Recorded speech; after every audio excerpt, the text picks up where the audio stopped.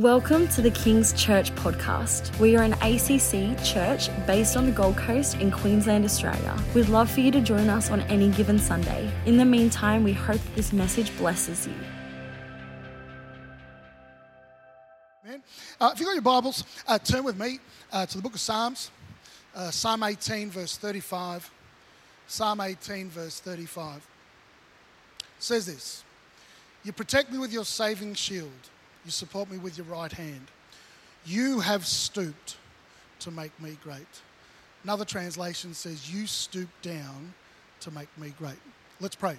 Father, I thank you for your word. I ask and pray today, Lord God, that you would help us, Lord God, to imbibe the principles of your word, that we can live lives that soar. I thank you and I praise you for that, Lord, in Jesus' name, amen.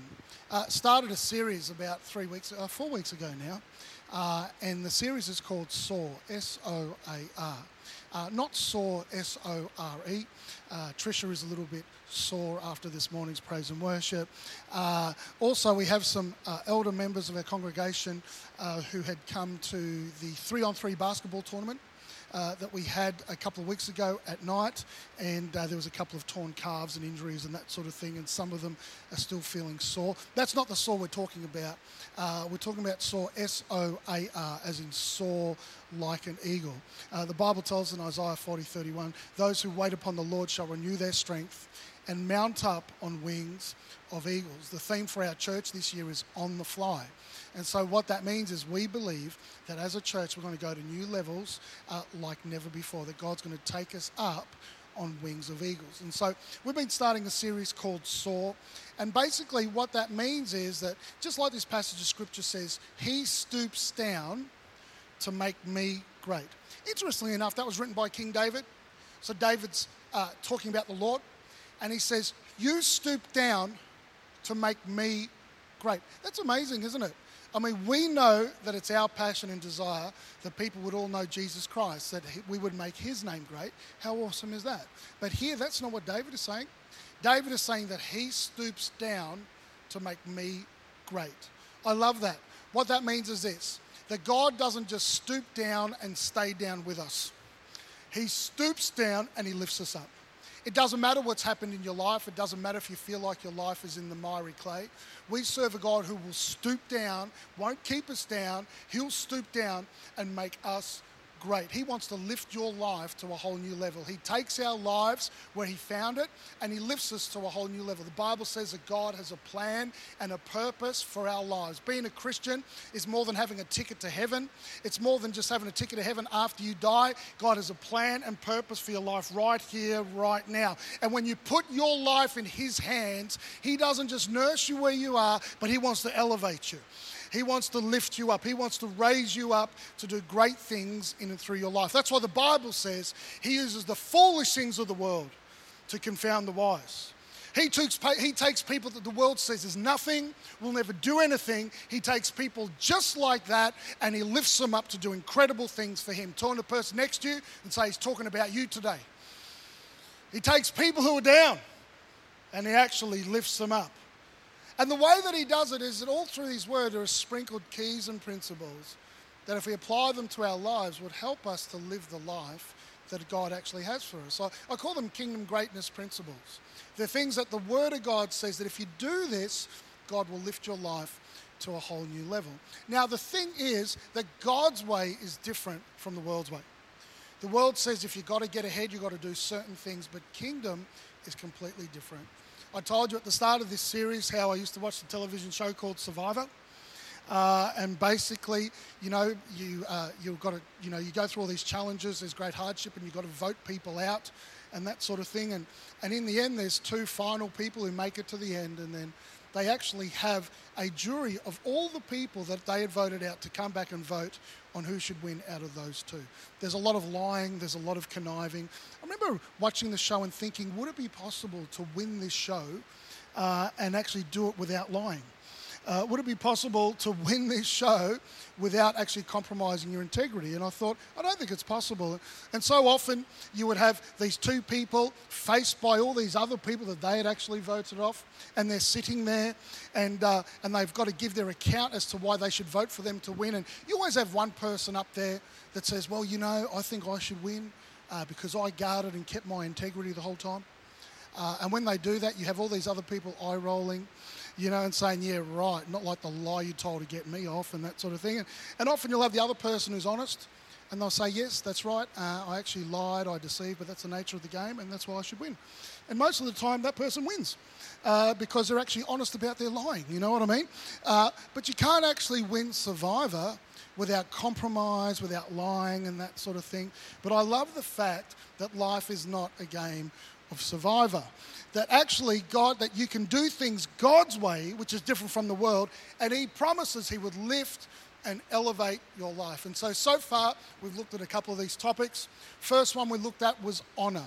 The Bible talks about how if we honour other people, God will actually honour us. And so it's our goal, it's God's plan for us that we would honour others, but we don't need to honour ourselves. Next week we looked at humility. The Bible says God gives grace to the proud, but resists the humble. And so what that means is that if you're humble, God will elevate you. And so the Bible says that we humble ourselves under the mighty hand of God. And so what that means is this: with honour, we honour everyone else, but we don't honour ourselves. With humility, we humble ourselves, but we don't humble other people. Now, that's not very Australian, but it is kingdom. You know what I'm saying? And so that's how we're supposed to live. And last week, Pastor Noah preached a wonderful word online about baggage that we need to let go of if we're going to soar like God has for us. Today, I want to talk to you about another topic on this line, and it's found in Proverbs chapter 11, verses 24 to 25. I'm going to read from the Message translation. Proverbs 11, 24 to 25, and it says this: "The world of the generous gets larger and larger. The world of the stingy gets smaller and smaller. The one who blesses others is abundantly blessed. Those who help others are helped. The world of the generous gets larger and larger." Well, it's pretty evident there then, isn't it? If you're generous, your world expands. If you're generous, your world advances. If you're generous, your world increases. Now, that's different from what the world says. The world says that you're supposed to hoard. But actually, that's not what the Word of God says. It's a kingdom principle. It says that when you're generous, your world actually advances and actually gets larger. This is a kingdom principle different from the world. Psalm 37, 21 to 22 says this: "The wicked borrows and doesn't repay, but the righteous shows mercy and gives. For those blessed by him shall inherit the earth, but those cursed by him shall be cut off." Now, that was written by King David, and it's actually all goes together. So the righteous shows mercy and gives, for those blessed by him shall inherit the earth. So what that means is this: when you give, you get blessed, and because you're blessed, you inherit the earth. Now, that's entirely scriptural. Jesus Christ is quoted in Acts chapter 18. It says it's more blessed to give than it is to receive. That was written, Psalm 37 was written by King David. David totally lived that lifestyle. David was an incredibly generous man. The Bible says that he saved up the modern day equivalent of billions of dollars for the next generation for the building of the temple. He was also generous personally. The Bible says that he would look after, his mortal enemy was his predecessor, King Saul. King Saul wanted to kill David. Yet King Saul's grandson, a lame man by the name of Mephibosheth, lived with David in the palace the rest of his life rent-free. He took care of his mortal enemy's grandson. I mean, think about it. He could have been considered a successor to the throne, but he didn't kill him. He actually looked after him, which is incredible. Not only that, there was another time where David was running away from one of his sons named Absalom, who wanted to kill him. And whilst he was out in the wilderness with his men, a man by the name of Barzillai the Gileadite came, and he fed all of David's men and took care of them. David said, "Listen, when I go back to the palace, I'm going to pay you back." And Barzillai said, "Don't worry about it. I'm quite wealthy. You don't have to pay me." But even on David's deathbed, David actually said to take care of the children of Barzillai the Gileadite. Make no mistake, David was a generous man. And David says that generosity is one of the keys to inheriting the earth. Generosity is one of the keys to live an advancing life. Generous is one of the kingdom principles that help us to soar. So how do you know if you're generous? Because it's pretty clear that generosity is a kingdom greatness principle. Generosity is a principle that will help your life soar. But how do you know if you qualify, whether you're generous or not? Well, I'm glad you asked. Because there's a verse there in Isaiah 32 verse 8, which is one of the best definitions for generosity. And it says this: "But a generous man devises generous things, and by generosity he shall stand." A generous man devises generous things, and by generosity he shall stand.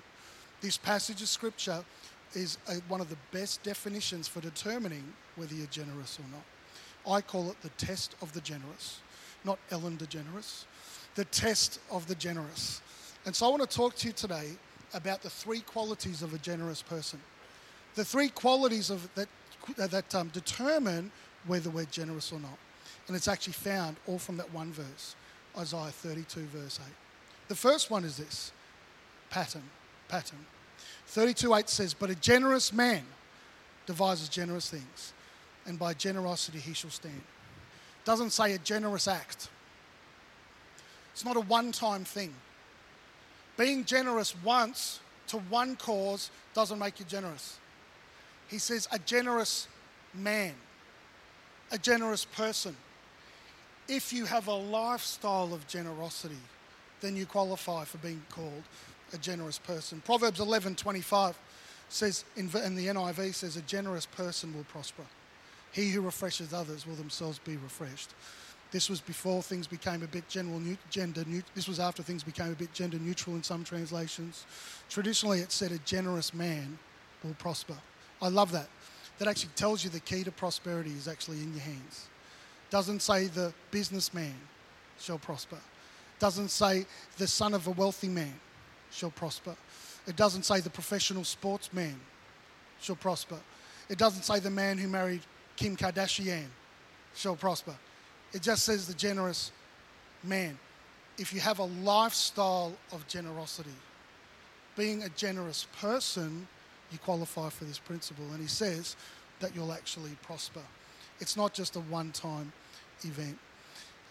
Obviously this week there's been lots of floods, and it's probably most hard hit right now is the northern rivers of New South Wales.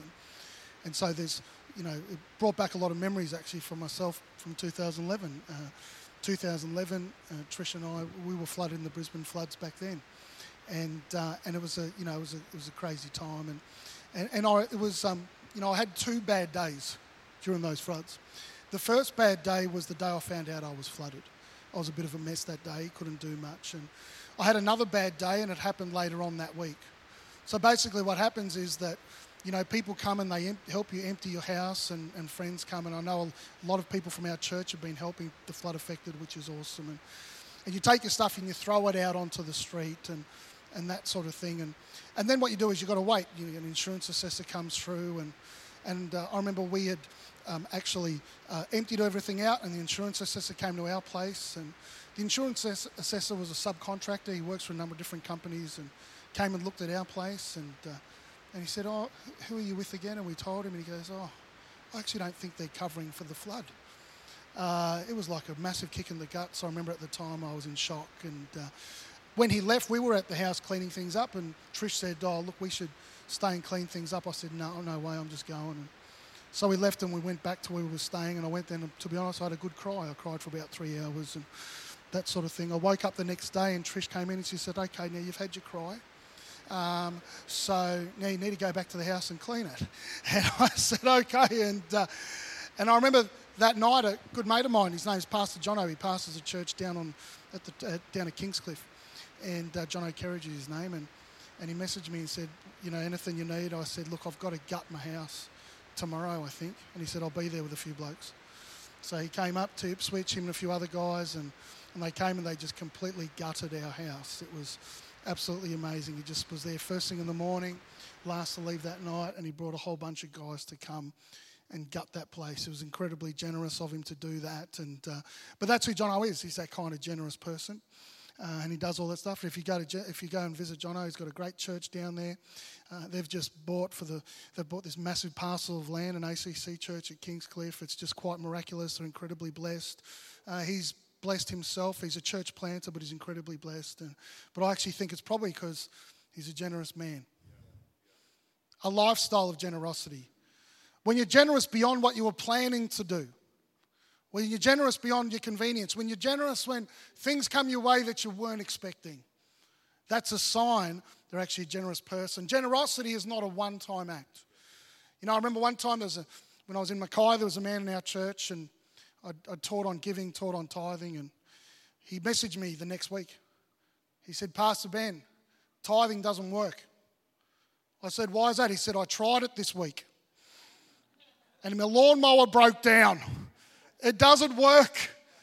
I said, mate, it's not a one-time act. It's a lifestyle of generosity. And over time, when you have that lifestyle of generosity, the Bible actually says that you'll prosper. It's a pattern. A generous man devises generous things. The second thing is this. It's priority. Priority. A generous man devises generous things. So a generous person looks for opportunities to be generous. It's not just, someone's passing someone's rattling a tin, I'll just chuck something in because it's convenient. It's actually more than that. There's a generous person is someone who looks for opportunities to be generous. Yeah. Proverbs 22 verse 9 says this, he who has a generous eye will be blessed. Yeah. A generous eye. So I'm not looking down, trying to avoid any opportunity for generosity. But I'm actually looking, scanning, having a generous eye. A generous man devises generous things, looks for ways to actually be generous. That's the sign, one of the criteria for being a generous person. It's God's desire that we would be generous on every occasion. God wants us to be so blessed that we can actually be generous on every occasion. God doesn't want to just meet our needs. He wants us to live in an overflow where we can be generous whenever the opportunity arises. 2 Corinthians chapter 9 verses 10 to 11 says this, now he who supplies seed to the sower and bread for food will also supply and increase your store of seed and will enlarge the harvest of your righteousness. So notice this, God supplies seed to the sower. What that means, and bread for food. So what that means is God doesn't desire for us to consume everything that we earn. God desires for us to actually use it to actually be a blessing for others. That's why it's called seed. You don't consume seed. You've heard me talk about it before, how my disgust with people who eat entire apples. Who here eats an apple and including the core? Be honest. Put your hand up right now. Who is that? Who? You're too scared. Okay, we've got someone back there. Praise the Lord. Who else? Roz. I knew it. No, I don't want to hear it. So I'm sure there's health properties in it and that sort of thing. But God made the core yucky for a reason. Because he doesn't want us to eat it. Why? Because it stores the seed. You don't eat your seed. If everyone was like you, Roz, and we all ate the seeds of the apples, eventually there'd be no apples left. Because we're not supposed to consume everything that we earn. But notice this. He says, you'll be enriched in every way so that you can be generous on every occasion. And through us, your generosity will result in thanksgiving to God. I love that passage because the Apostle Paul is writing to the Corinthians about a project that they personally can't go to. And he's telling them, here, give us the money and we will make sure it will be used for the glory of God. You may physically not be able to go, but we'll actually help you to do it. And he says it's God's desire that we be generous on every occasion. A generous person is someone who looks for opportunities to be generous. My sister, many years ago, was in a nightclub with two Tongan friends and these Tongan girls. And these girls, they were quite gossipy and, would put people down quite easily and that sort of thing. But for whatever reason, my sister noticed that they never bad-mouthed my dad. My sister's dad, obviously, as well. And my sister thought maybe it's because they wouldn't do that in front of her or that sort of thing. And she actually got talking to them and said, why why you always speak so highly of my dad? And the Tongan girls in the Tongan accent said, well, our mum said we must never talk bad about Ifalemi Naitoko. And basically the reason was this, that their family had been in financial difficulty, single-parent home, and for a while there they were noticing from time to time an envelope with cash in their letterbox out the front. Didn't know who it was.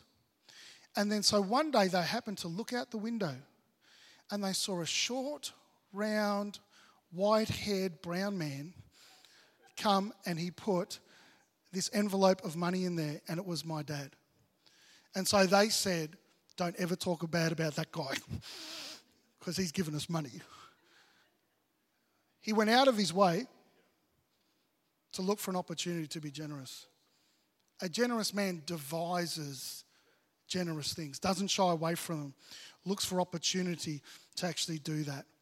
There was a girl in our youth group in Mackay named Justine, and she moved to Melbourne when she finished school and did an internship at a church called Planet Shakers Church, and ended up marrying a fine young man down there named Dan.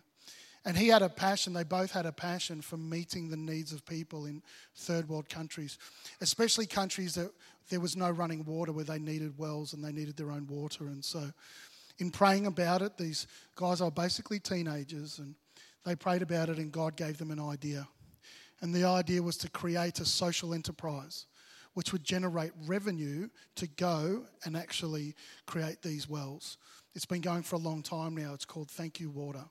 And it was started by a couple of kids who had nothing, didn't take a wage for many years, and thought we need to do something about that situation.